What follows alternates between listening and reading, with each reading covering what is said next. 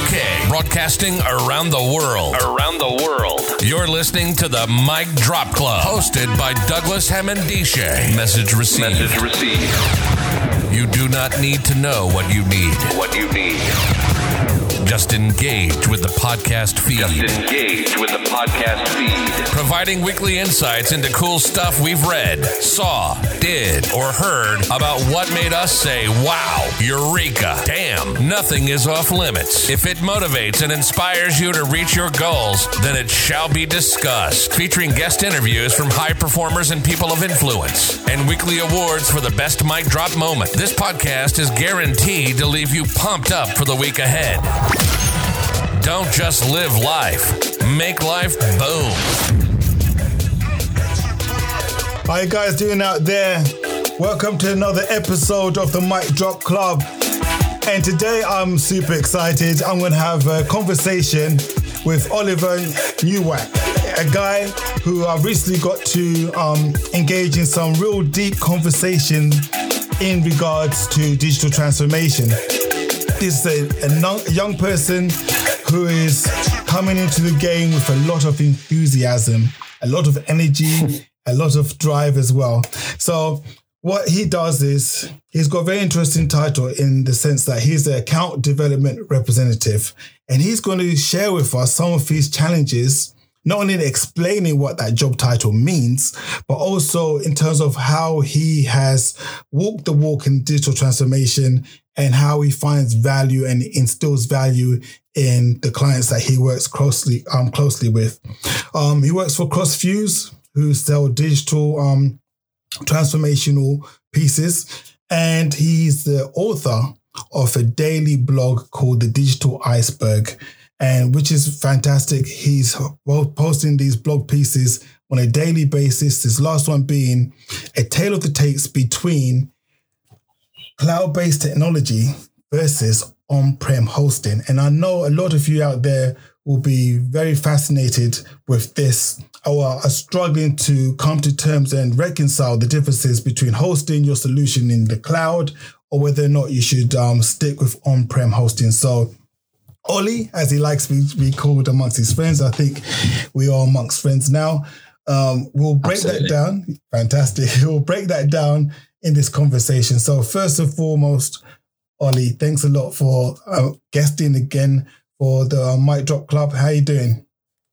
Yeah, I'm good. Thanks for having me, Douglas. No, the pleasure's all mine. And as I was saying in the introduction, you come to the game, digital transformation, in and around the health space, particularly with a lot of energy. You know, fresh out university, eyes wide open, not tainted by traditional ways of thinking, behaving. Yeah, you're coming with this completely dynamic approach, which I find really, really refreshing. All too often, I'm having conversations that are very circular in around people that I've known for many years around transformation. And in the end, we end up talking about change. And we had a conversation a couple of weeks back trying to differentiate or articulate very clearly the differences in what we call transformation and actual change. And yes, you were able to hold your own and add a lot of wisdom to that debate. So thank you. So your week's been good thus far? Yeah. It's been really good so far. We're in the midst of the holiday time, so things have been a little bit slow the last few weeks. But that's given me, a little bit more breathing room to really focus on my blog as well. Yeah. And as you mentioned, got release week this week. Got a daily feature on my LinkedIn page of my blog articles, just to really start to hammer home some awareness for that and really start getting it out there. No, that's brilliant. That's brilliant because not only are you working within the field, you're actually giving back. And as a content creator myself, I salute anybody that is able to commit thought to pen, thoughts to a podcast, thoughts across a YouTube video, whatever the case may be, and really put yourself on the line to share your views and experiences. And I think we need a lot more of that. This is what drives LinkedIn. It's what drives the social movement. So for me, it was terrifying when I first pressed record and, got my voice out there thinking, oh God, I wonder what people would take. What was your experience like? Well, that's kind of how this all started for me, really. So I was sat there. I'm 8 months into the job. It was the middle of lockdown. Things were slow, and I was just thinking, I really want to. I'm passionate about this. I enjoy this, and I really want to get into it. And I thought, what's the best way of structuring my education? So I started making notes. And I thought, why keep those notes to myself? Why not make those public, share them with other people? Very often a big buzzword used in this industry is a digital transformation journey. And what is my transformation journey? And that's what this blog is all about. It's a step-by-step account of my education and my development in this industry as we go forwards. Excellent. And I want to give you one of these things that we do on the Mic Drop Club. And I'm going to do it very, very early in the show. Normally people get a mic drop halfway through or 3/4 way through, but you're going to get one right off the bat. The reason being is you're a thought creator. You're in that creative space and you manage to get over your fears and present to the world your views, which are fantastic. So Ollie, this is for you, an atomic mic drop. Okay, guys, everybody ready? Atomic mic drop. That's all for you, Ollie. Thank you very much. No, well done for that. It's very, very important. And we do encourage anybody out there that is sitting on their fence. We're still in this pandemic, whether you're thinking about wave 1, wave 2, whatever the case may be. Time to be creative. Reach out, express yourself. This steady stream of consciousness that we sometimes write in our diaries, who knows where it would take you? Put it down and share it with the world. So Ollie, once again, thank you for doing that. So in terms of your role, account development representative, how would you describe that? What does that actually mean? Okay, so if you think of a sales process, we start with initial engagement. Then that engagement leads to conversations. Those conversations result in talking about requirements, challenges. Then those requirements and challenges are then compared against what the product has to offer, whether they align or not. What features of the platform, if it's licensed in different ways, particularly apply therefore to those requirements and challenges. And then we move forward on a cost basis, on an implementation basis in this digital platform sphere. And then we start to talk about, how long it's going to take to implement, what features are going to be implemented, how they're going to be implemented, and really start hammering through that in detail. So my role is that very, very first step. So I'm the one who's approaching businesses. So I research businesses based on their, what people they have in IT, customer service, any element of the business that could benefit from being digitally transformed. Brilliant. And then I look at their maturity based on what the job roles might be. Do they have service managers? Do they have executives, technology executives, chief technology officer, chief information officer?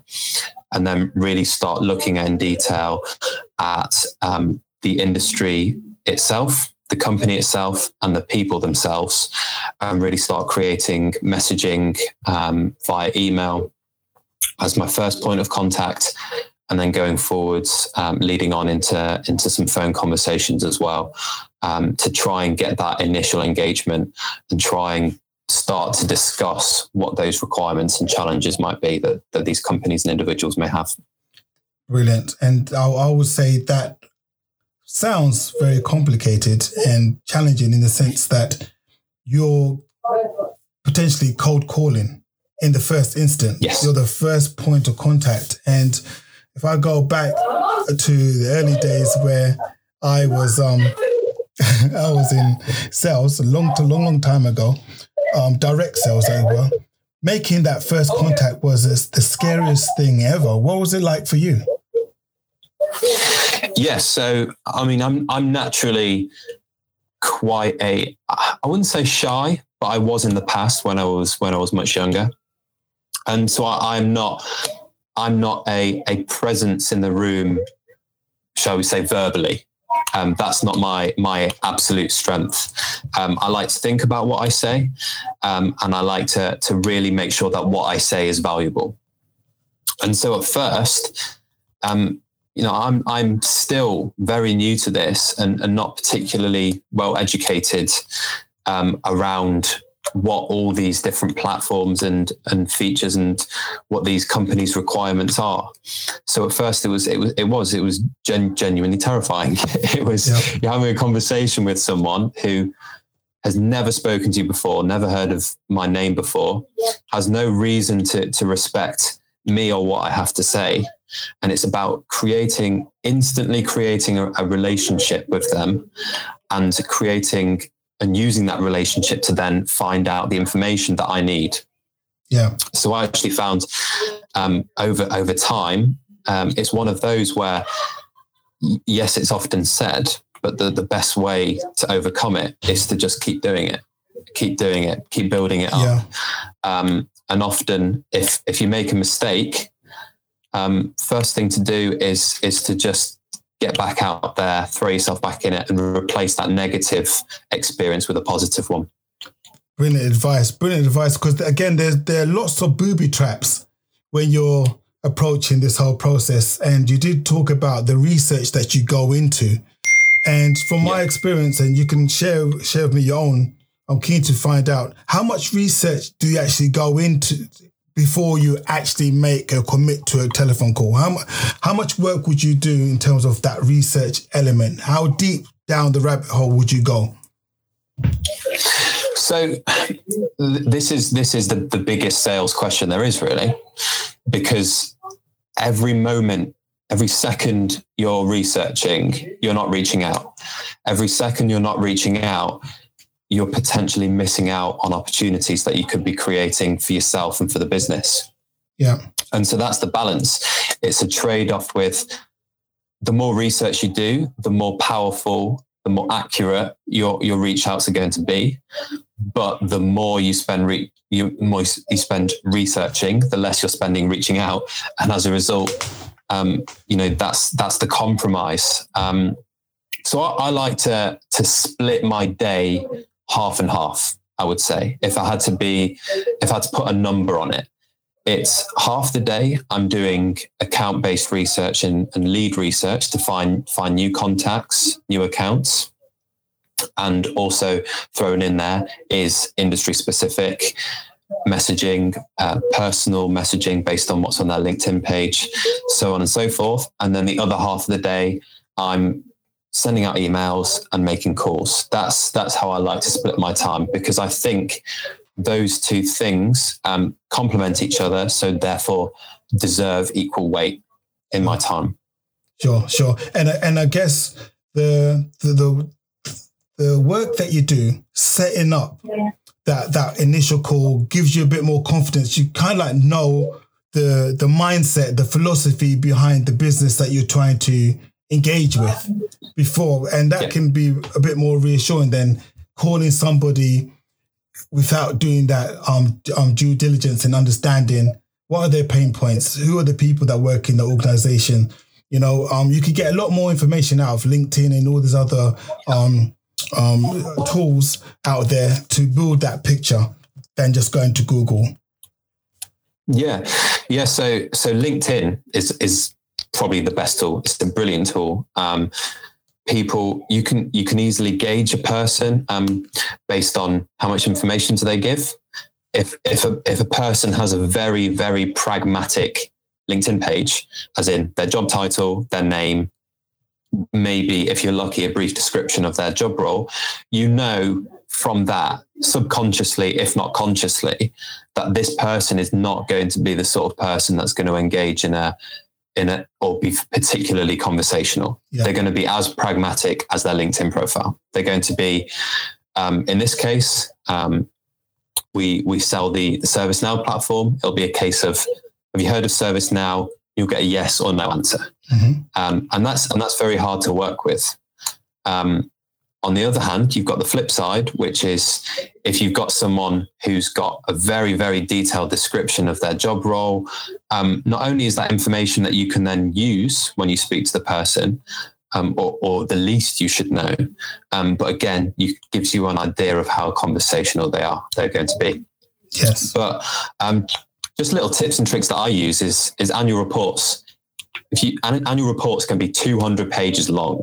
There's a load of financial information, which a lot of people might find very interesting, but I don't. And it's not relevant to what I'm trying to do.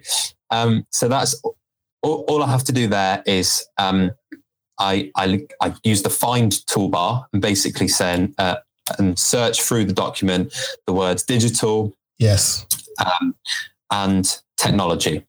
And more often than not, that will guide me straight to the information that I need to find that one line that crucial line that I can use in email, or that crucial line that I can use to open a call.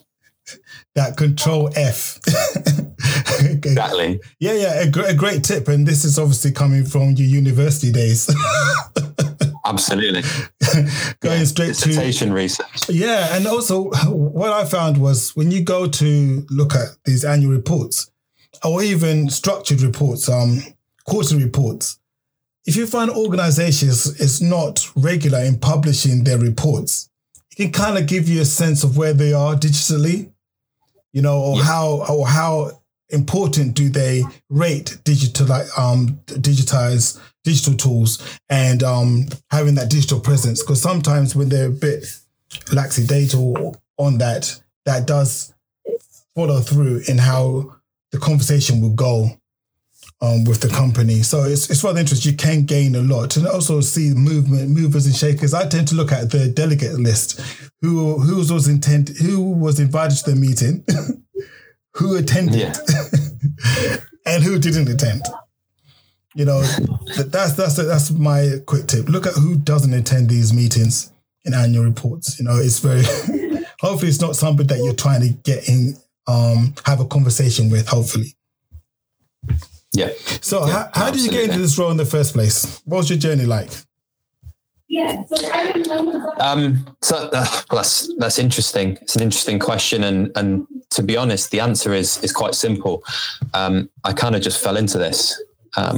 There's a lot more going on in the background probably than I give credit. But when I first, fresh out of university, first started looking for a job, and it's my first job. And in my head, I had two crucial points. I wanted to work with people, and I wanted to work on a technological business basis in terms of how can we improve where we are today, tomorrow. And so I've always seen myself as a consultant.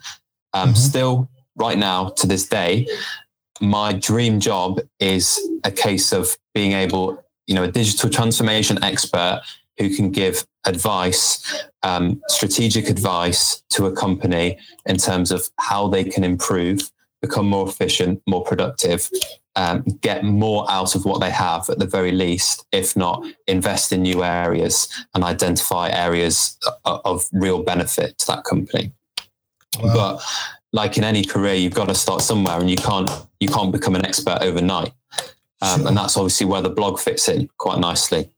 And sorry for interrupting you. The fact that you're doing a blog, do you find that reinforces and gives you confidence in what you actually know when you commit it to the blog? Yes, yeah, absolutely. Because there's a difference between reading something and taking it into your, processing it through your brain, reconfiguring it, and writing it down in your own words. Yeah, it's a big difference. It makes a massive difference for me. My learning curve since I started doing the blog has risen exponentially, purely because I feel every article I read I see it through different eyes now. I take it in more. I think, oh, that's an interesting sentence, or that's an interesting topic. How can I create something out of that? Yeah. And I think that's really helped, my journey to become that expert. It's massive. It is completely massive. I totally agree with you. People who don't do this stuff, don't do blogs, don't do videos, don't write, they're missing out on a massive trick here, because as you quite rightfully articulated, for you to write a blog piece, that's coming from the back of maybe 4 or 5 different pieces of literature that you're reading, on top of your own thoughts based upon your experiences. Then you got to try and break that down, consolidate it, crystallize it in a way that makes sense as a blog. So you're five times, 10xing each experience. So you are growing exponentially. And again, when people think of a video, YouTube video of teaching video, and it might last 5-10 minutes.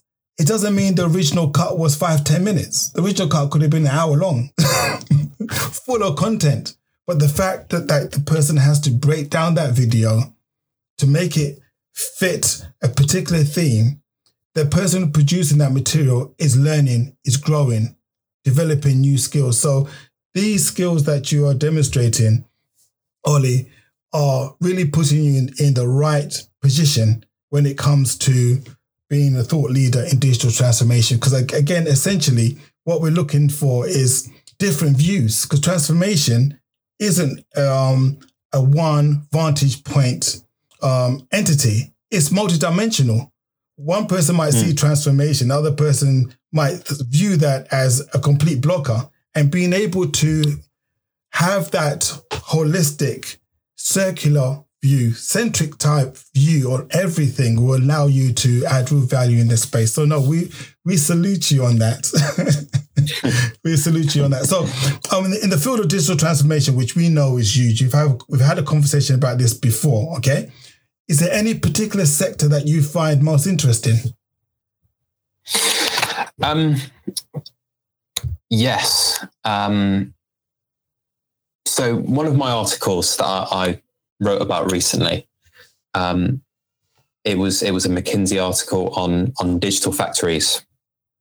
And McKinsey spoke about it as an incubator of agility. Yeah. And then this is something that I then wrote about extensively and then made a blog post about it.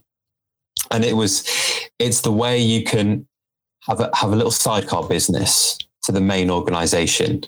You can take a small team and you give them the autonomy, you give them a target, and you give them all the autonomy they need to fulfill that goal. And they have all the resources that they need and the time they need. And it's about how can we create what we need to create as quickly and as efficiently as possible. And it's about, for large businesses, it's about taking themselves out of the red tape, out of the bureaucracy you get within a large organization, the long approval processes for a certain budget or anything like that. And it's, like I said, sidecar business.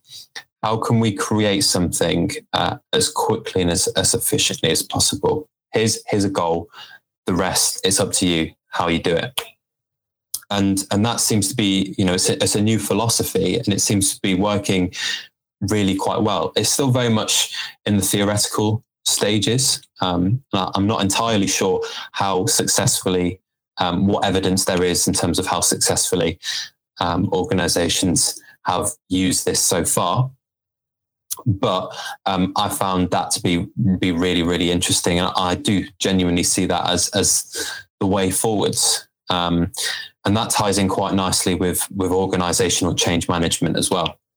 It's how can you take the individual frustrations out of the organization and just make decisions pure and simple on what's best for the business, what drives it forward, and then get the people to adopt that technology just because they can see and feel those tangible rewards from adopting it.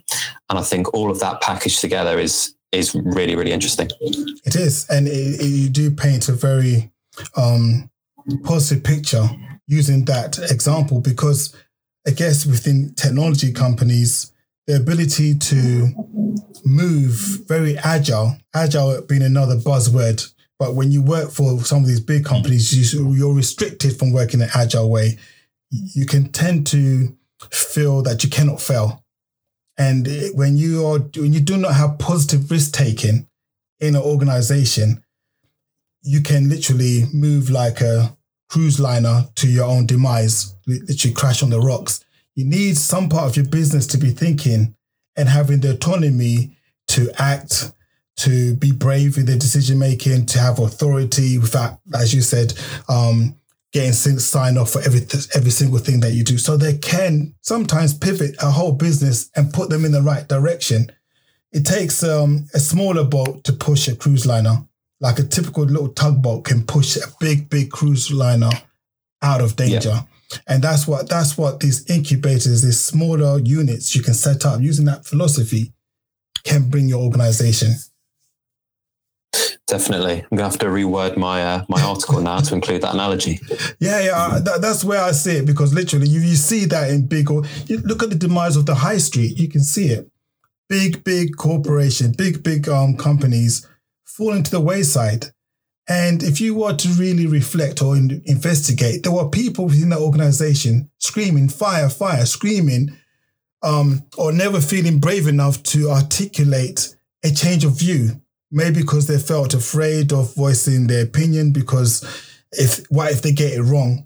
But you can see fashion houses presenting, you can see the mannequins presenting fashion outfits in the front window that nobody buys. Surely there was somebody in that organization that kind of like knew this is wrong.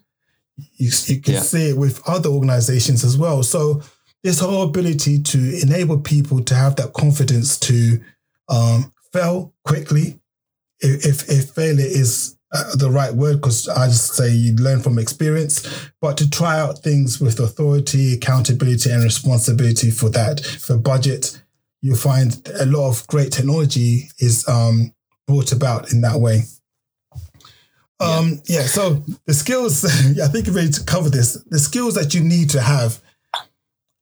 And I'm going to say one of them, to be an account development representative, to be able to hit the ground running, make that cold call based upon research.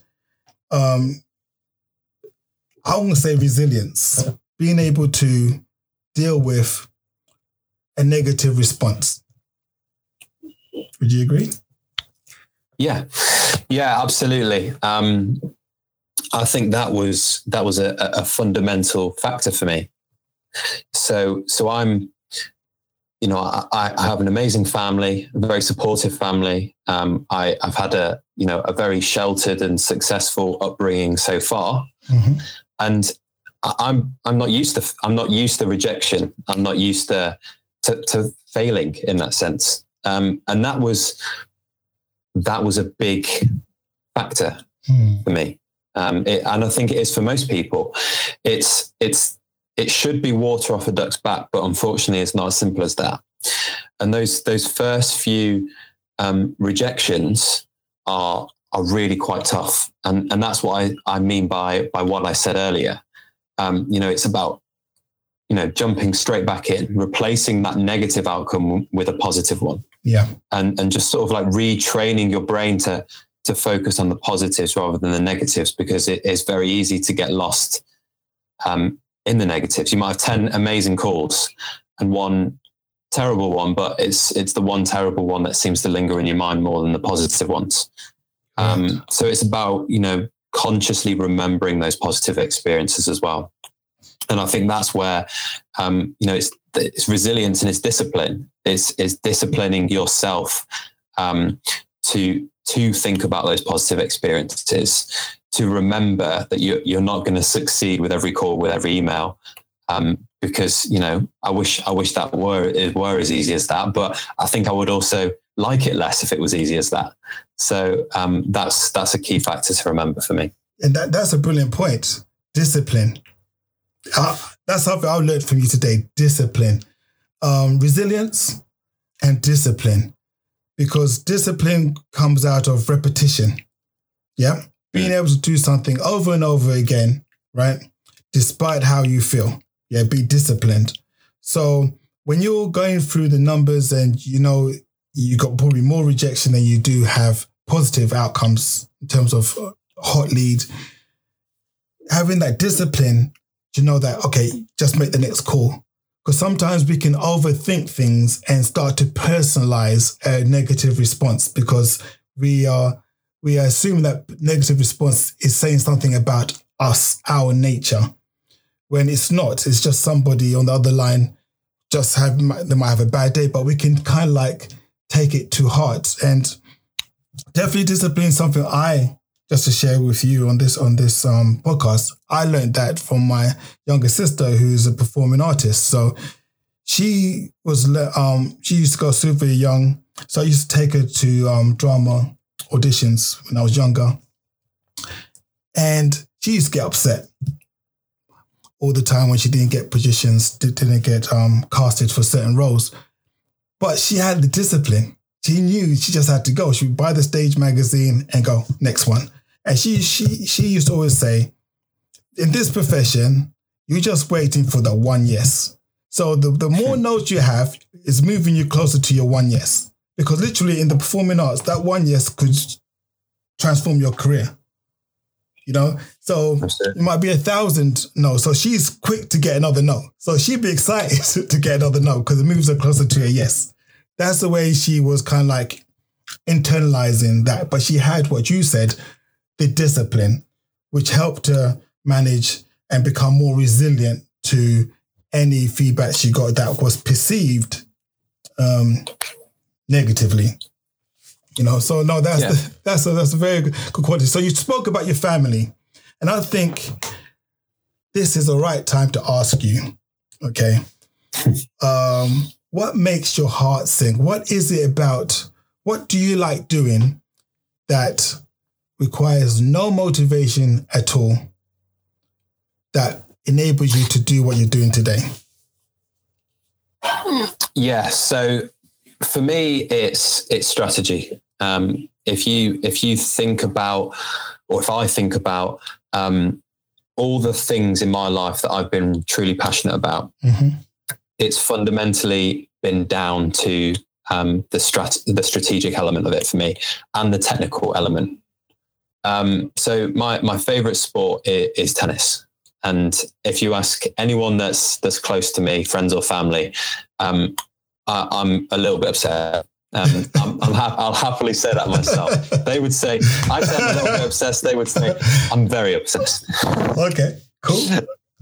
But it's the mental as well as the physical side of the sport of tennis, which really attracts me to it. It's a case of you have to outthink and outpower an opponent more often than not. You can't just simply outpower them. It's how do you hit a ball, and then the technical aspect comes in. How do you hit a ball in a certain way to get it to where you want to get it? Do you hit a short cross-court forehand to get them off the court? Do you hit a powerful stroke, flat stroke right down the middle? It's about figuring out the person across the net from you and what makes them tick. And in the world of digital transformations, it's used positively. In the world of tennis, it's I'm going to use this to defeat you. Wow! And that's what I love about it.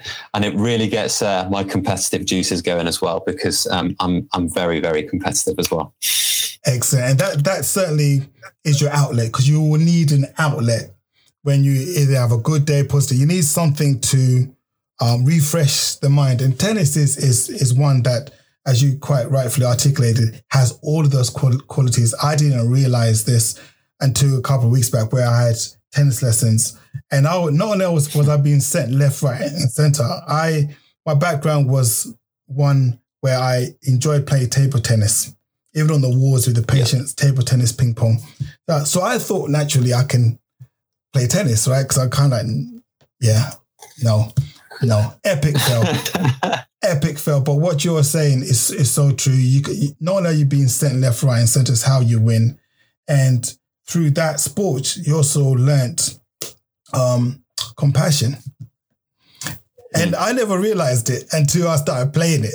I was told this story many years ago about compassion. And said, watch tennis players, you see compassion. I said, well, whatever. So, but you just confirm if this is your understanding. If you play a game of tennis, right, and you win or lose, yeah. Say, for example, you win, and the tradition is you walk towards the net, correct? Yeah. Yeah. And as you walk into the opponent that you have now defeated, Ollie, yeah, right. Yeah. So your racket is somewhere in the stand somewhere because you threw your racket in some sort of celebration, right? But as you walk into your opponent that you've just crushed, yeah, are you still euphoric in your presentation as you walk towards your opponent? Absolutely not. You're not, are you? What are you doing? No. You shake hands and being respectful. Yeah, exactly. You're respectful. Some would say you're even compassionate because you're kind of understanding where the other person's coming from. You would have known what defeat feels like. Okay, so yeah, you're respectful. That means you're not going to be moonwalking or dancing your way to the net to shake hands. You know, and this is what transformation for me is literally all about. Because there are winners and there's some losers. Is to be able to manage that state because you need to drive your transformation through, but also recognizing the feelings, the fears, the anxieties that transformation will have on a humanistic level to the people that are going to be receiving, the recipients of that change or the transformation in process. And how we manage that, we really sets the bar between poor organizations at digital transformation and the ones that really excel and they get involved in some big, large-scale transformation. Their ability to bring the whole service, the whole team, the whole organization along the digital transformation journey. So keep up with the tennis, I would say. Well, you don't have to tell me twice to do that. But yeah. No, yeah. I mean, on that point, I 100% agree. And you know, if you had to pinpoint one thing that excites me the most about digital transformations, it's the fact that you've always got to remember that there's a person on the other end of it. It doesn't matter if you come up with the most technologically sound solution in the world. Mm-hmm. If your people aren't using it, it's not going to transform anything. It's just going to sit there and sit there idle. And that's what I was going on about earlier with organizational change management, and you know, bringing it back to tennis. That's what I learned coaching tennis. I mean, you've never been patient until you've tried teaching a 5-year-old how to play tennis. That's for certain. Watching them swing and miss the ball completely over and over again. And you just smile and say, "Good job, keep going." Patience. And that for me is kind of perfectly summarizes it. Excellent. Patience. So with buzzwords for today, resilience, discipline, patience, you know, excellent. So in terms of the role you're doing, what are the most challenging aspects of it and why? The most challenging things to you? So the most challenging period. So I mean, we've touched on the main one and that about that resilience. Yes. But a big factor for me was you know, a couple months ago we were in the midst of the pandemic. I mean, we still are in certain ways, but in the full lockdown period, and you know, I was 4 or 5 months into the job, suddenly working from home, used to a very sociable office. And at that point we stopped all calling. It was absolutely insensitive to try and sell anything over the phone during that period. And it was day after day, email after email after email, and just no responses. And so what I learned was actually, and what drives me still today is, for me, no response is a lot worse than a negative response. Because a negative response, as you touched on earlier, at least you can move on, you know where you stand, you move on, you stop wasting your time. You can make a note of it, and you can, where relevant, get back to that person in the future and speak to them when it's a better time to talk about it. Yeah. But no response after no response. And it was a case of, I had no idea whether what I was sending was right. On the off chance that I did have a call, what I was saying on the phone was right. And that was really tough. And that remains my biggest challenge. And I've turned that into a positive thing now. I don't know what the right thing to say is, and the word that's really going to hook someone. So it's a case of constantly trying new things. Yeah. Something that works with someone yesterday might not work with someone today. Something that doesn't work with someone today might work with someone tomorrow. So it's a case of constantly trying new things, trying new ways, putting yourself into the shoes of a chief executive or anything like that, to really try and understand, if you were in their position, what would really hit home with you. Ollie, you're getting greedy. Okay, guys, everybody ready? Atomic mic drop. You're getting greedy, Ollie. You're getting greedy. But yeah, hit the nail right on his head. Being humble and trying different things, and don't be afraid to get it wrong, because in engaging, you're constantly looking for what it is that connects me to you. And if you research in the way you do, Ollie, which I'm sure you do, you wouldn't have said it if you didn't. You're finding those touch points. You're constantly looking, what are the touch points? What things, this guy said he does, for example, tennis on his LinkedIn profile. Okay, there's my hook. You're constantly looking for hooks, something that will connect you to another person. And once you get that connection, then you can engage in a trusting relationship. Yep. Without that connection, you don't engage.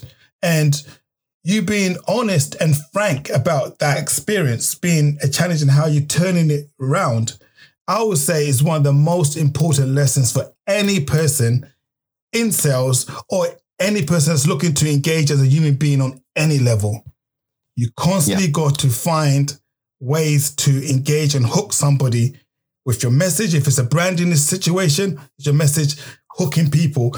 If it's human to human, what is the connecting piece? Because we all have differences, but there are more things that unite us than divide us as a people. But we have to sometimes do some more searching and hanging in there in a conversation until somebody says, that buzzword or that thing that connects.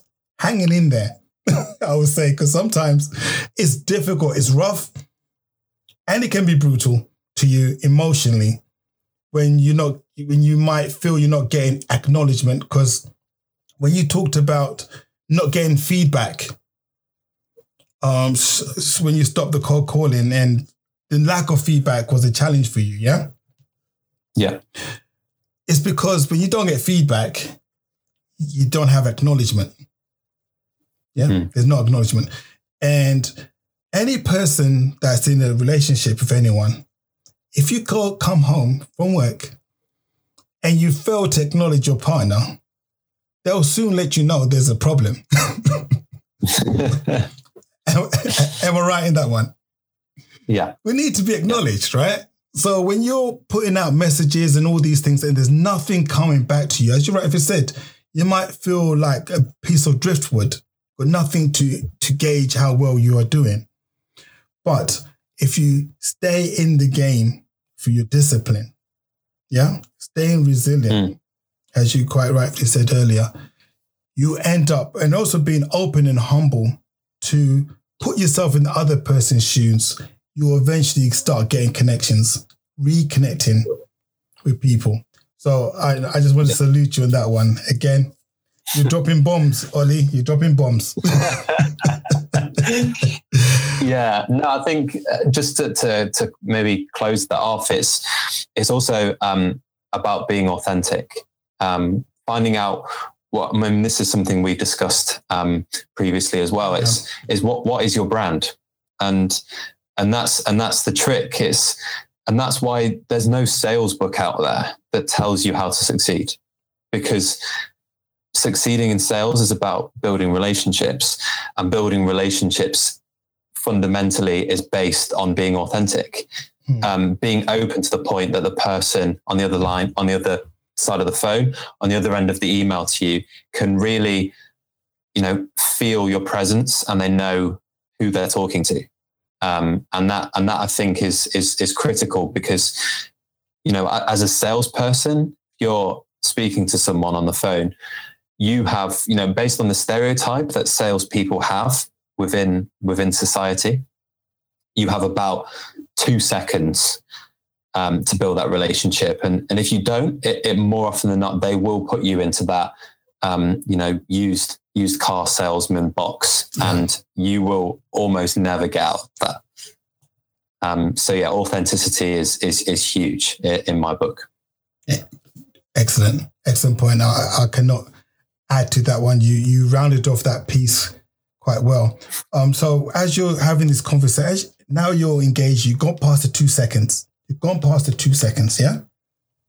You're having a conversation. What are you trying to ask them? What type of questions are you asking them to keep them engaged, so you can find out more things about themselves and the organization? How do you steer the conversation? Yeah, so for me, it's all about steering it away from being a sales conversation. So a digital platform, the going rate for these can be, hundreds of thousands in license fees a year if you're a certain sized company. Mm-hmm. Smaller companies, it might be less. Bigger companies, it might be more. But at least tens of thousands a year, and as a result, you're not going to sell a platform over the phone to someone.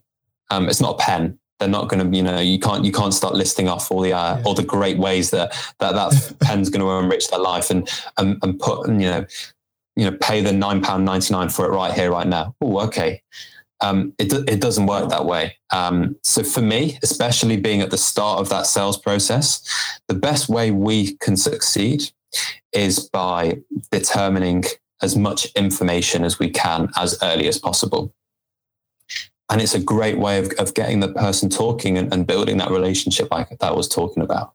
Sure. It's what are the challenges that you as an organization face, and what are the challenges that you as a person in your day-to-day job faces, and how can we marry those requirements up with what the platform has to offer, and therefore create a fully fledged business case moving forwards. Like this, okay, you've told me X, Y, and Z, and now this is what the, take the ServiceNow platform, because that's what CrossU sells. But this is how the ServiceNow, this is what your company looks like with the ServiceNow platform in it. This is how you're going to draw value every single day from having this platform.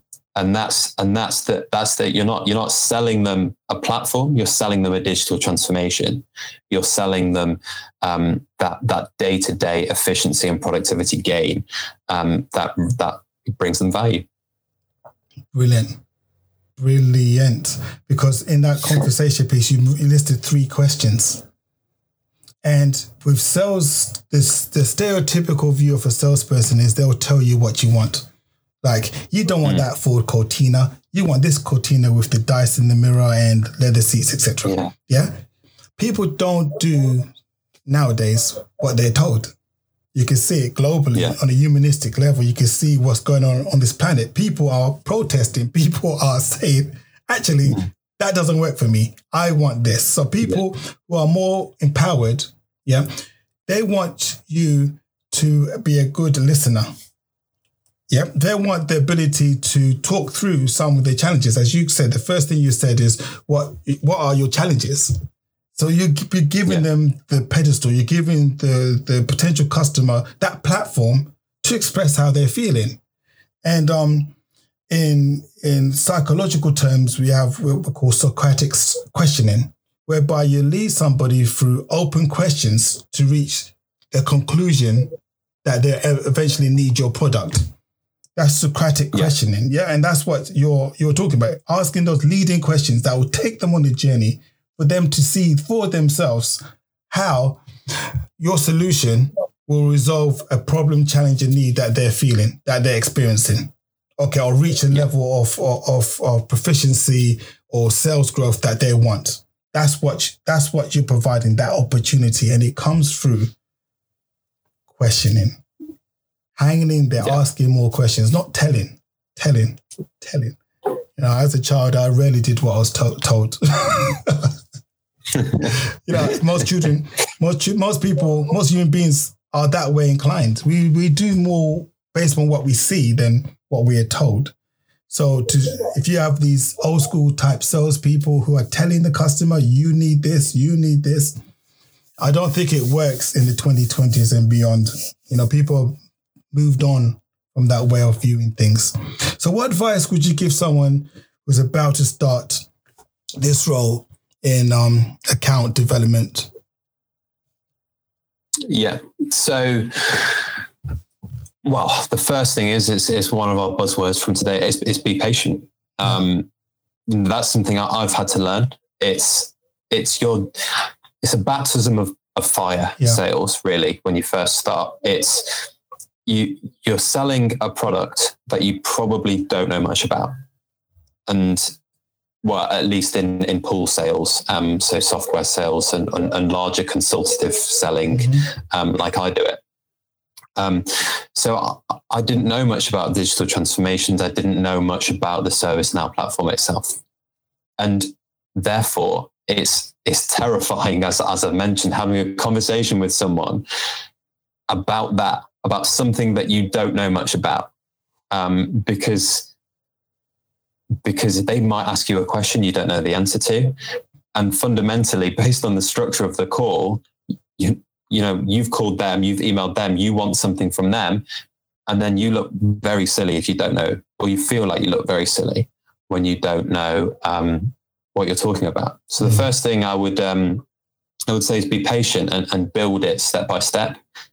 And crucially, if you don't know the answer to a question, just say it. And that's about authenticity that I was talking about. Saying, I'm sorry, don't know the answer to that question, but I will pass you on to someone and get you in touch with someone who does know. And the worst you can do is try and fluff your way through a question that you don't know the answer to. Because especially if you're talking to someone who is an expert in that field, they will see right through it. Yeah. And you know, so it's just a massive factor, and they will most likely respect it. And another bonus on top of that is you now have an excuse to call that person back, email that person again, and arrange another meeting. Exactly. I'm laughing and clapping for two reasons. One, I see it all the time in health, where we have technology companies that want to sell solutions in the health space. So typically they will send a sales rep to talk to clinicians. The one thing that clinicians hate is when somebody that's not a clinician tries to walk the walk of a clinician by talking through a clinical process and don't know what they're talking about, because theory and practice are two completely different things. Different things. And it's far better to ask the question, how do you do this, than to pretend you actually know. It's far, far, far better. So yeah, that one really, really struck a chord. And also I'm clapping because I think you're starting to now move and shift to giving some very useful nuggets of information for anybody that's trying to get into this role. Typically, if they are patient, they have the resilience, they have the mindset to be very structured in what they do and everything else, right? How do they handle some of the most difficult objections that they could hear, such as, I'm not interested in your product? Yeah. What sort of advice, this is now the how-to section of this conversation. What sort of advice would you give them to get over the not interested, for example, as an email response to some sort of some sort of messaging you put across? So the way I see it is rejection and objection are two different things. So objection, so a negative point, is something you can work around. That's your product is too expensive. Okay, we can work on that. It's information. It's something you should note down. That's useful information.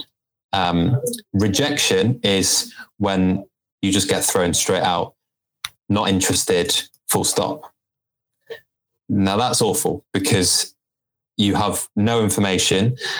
No information means it's almost impossible to come up with a valuable question off the back of that. And rejection is something that you want to avoid as a result. It doesn't give you a basis to ask any more questions. It doesn't give you a basis to reach out to them again in the future. It's really struggle.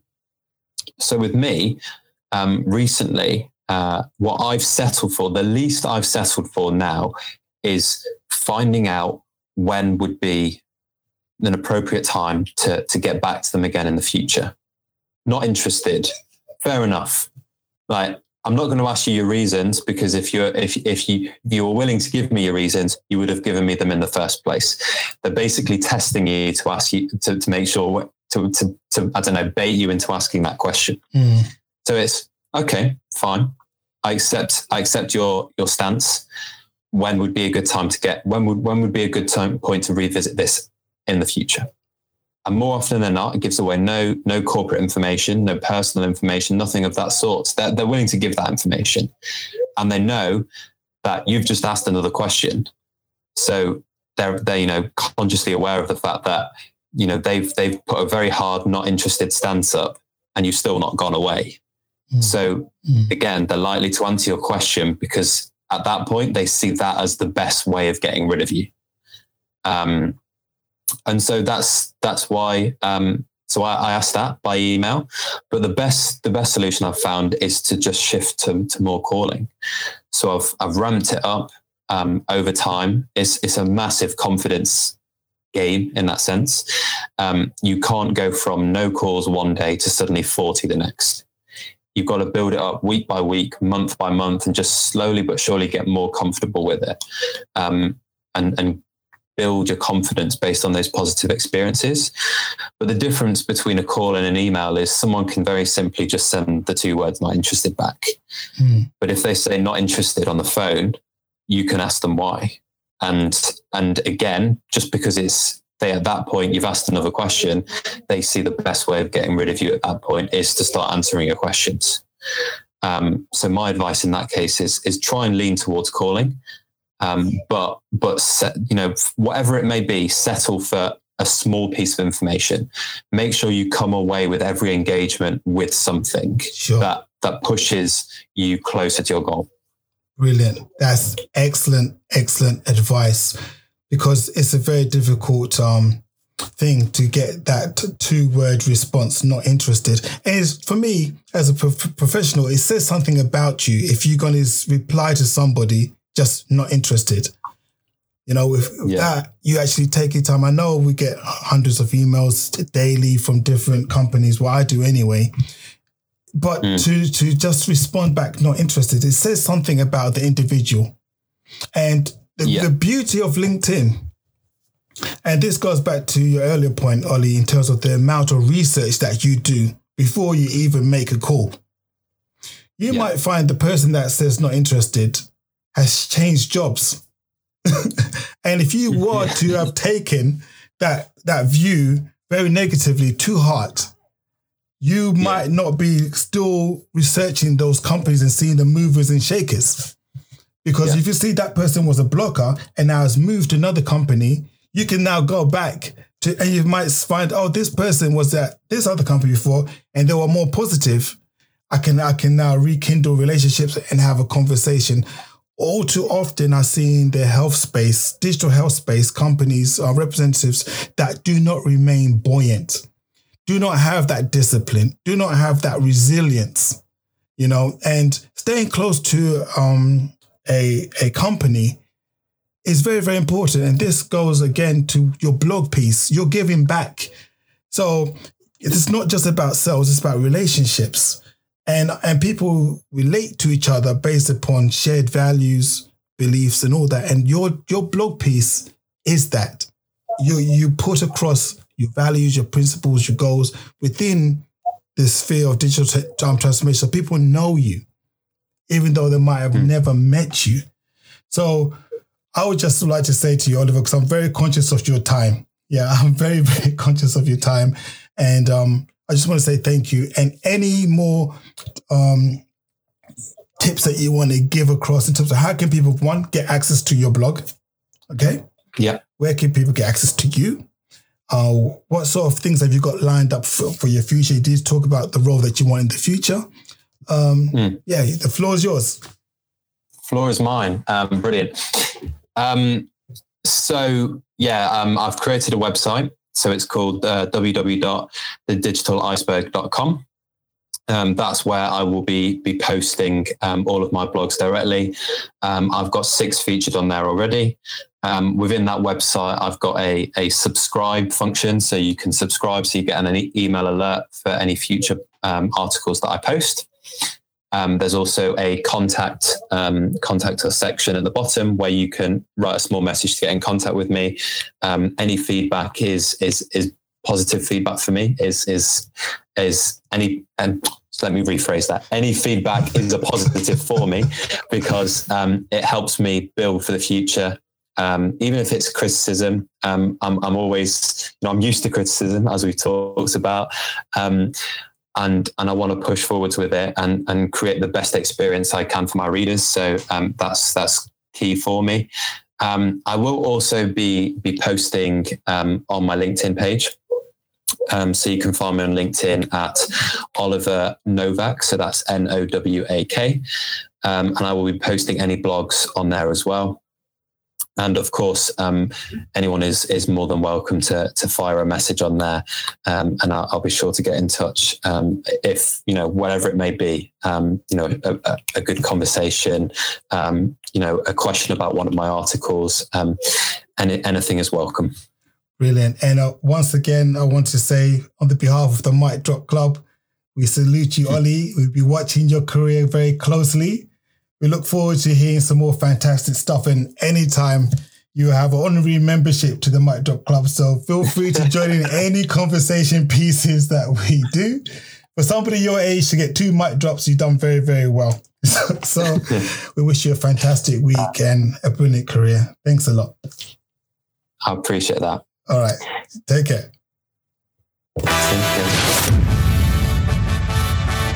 Thank you for listening. Don't forget to check out micdropclub.com and get the show notes and useful links. Subscribe to the podcast. Don't just live life, make life boom.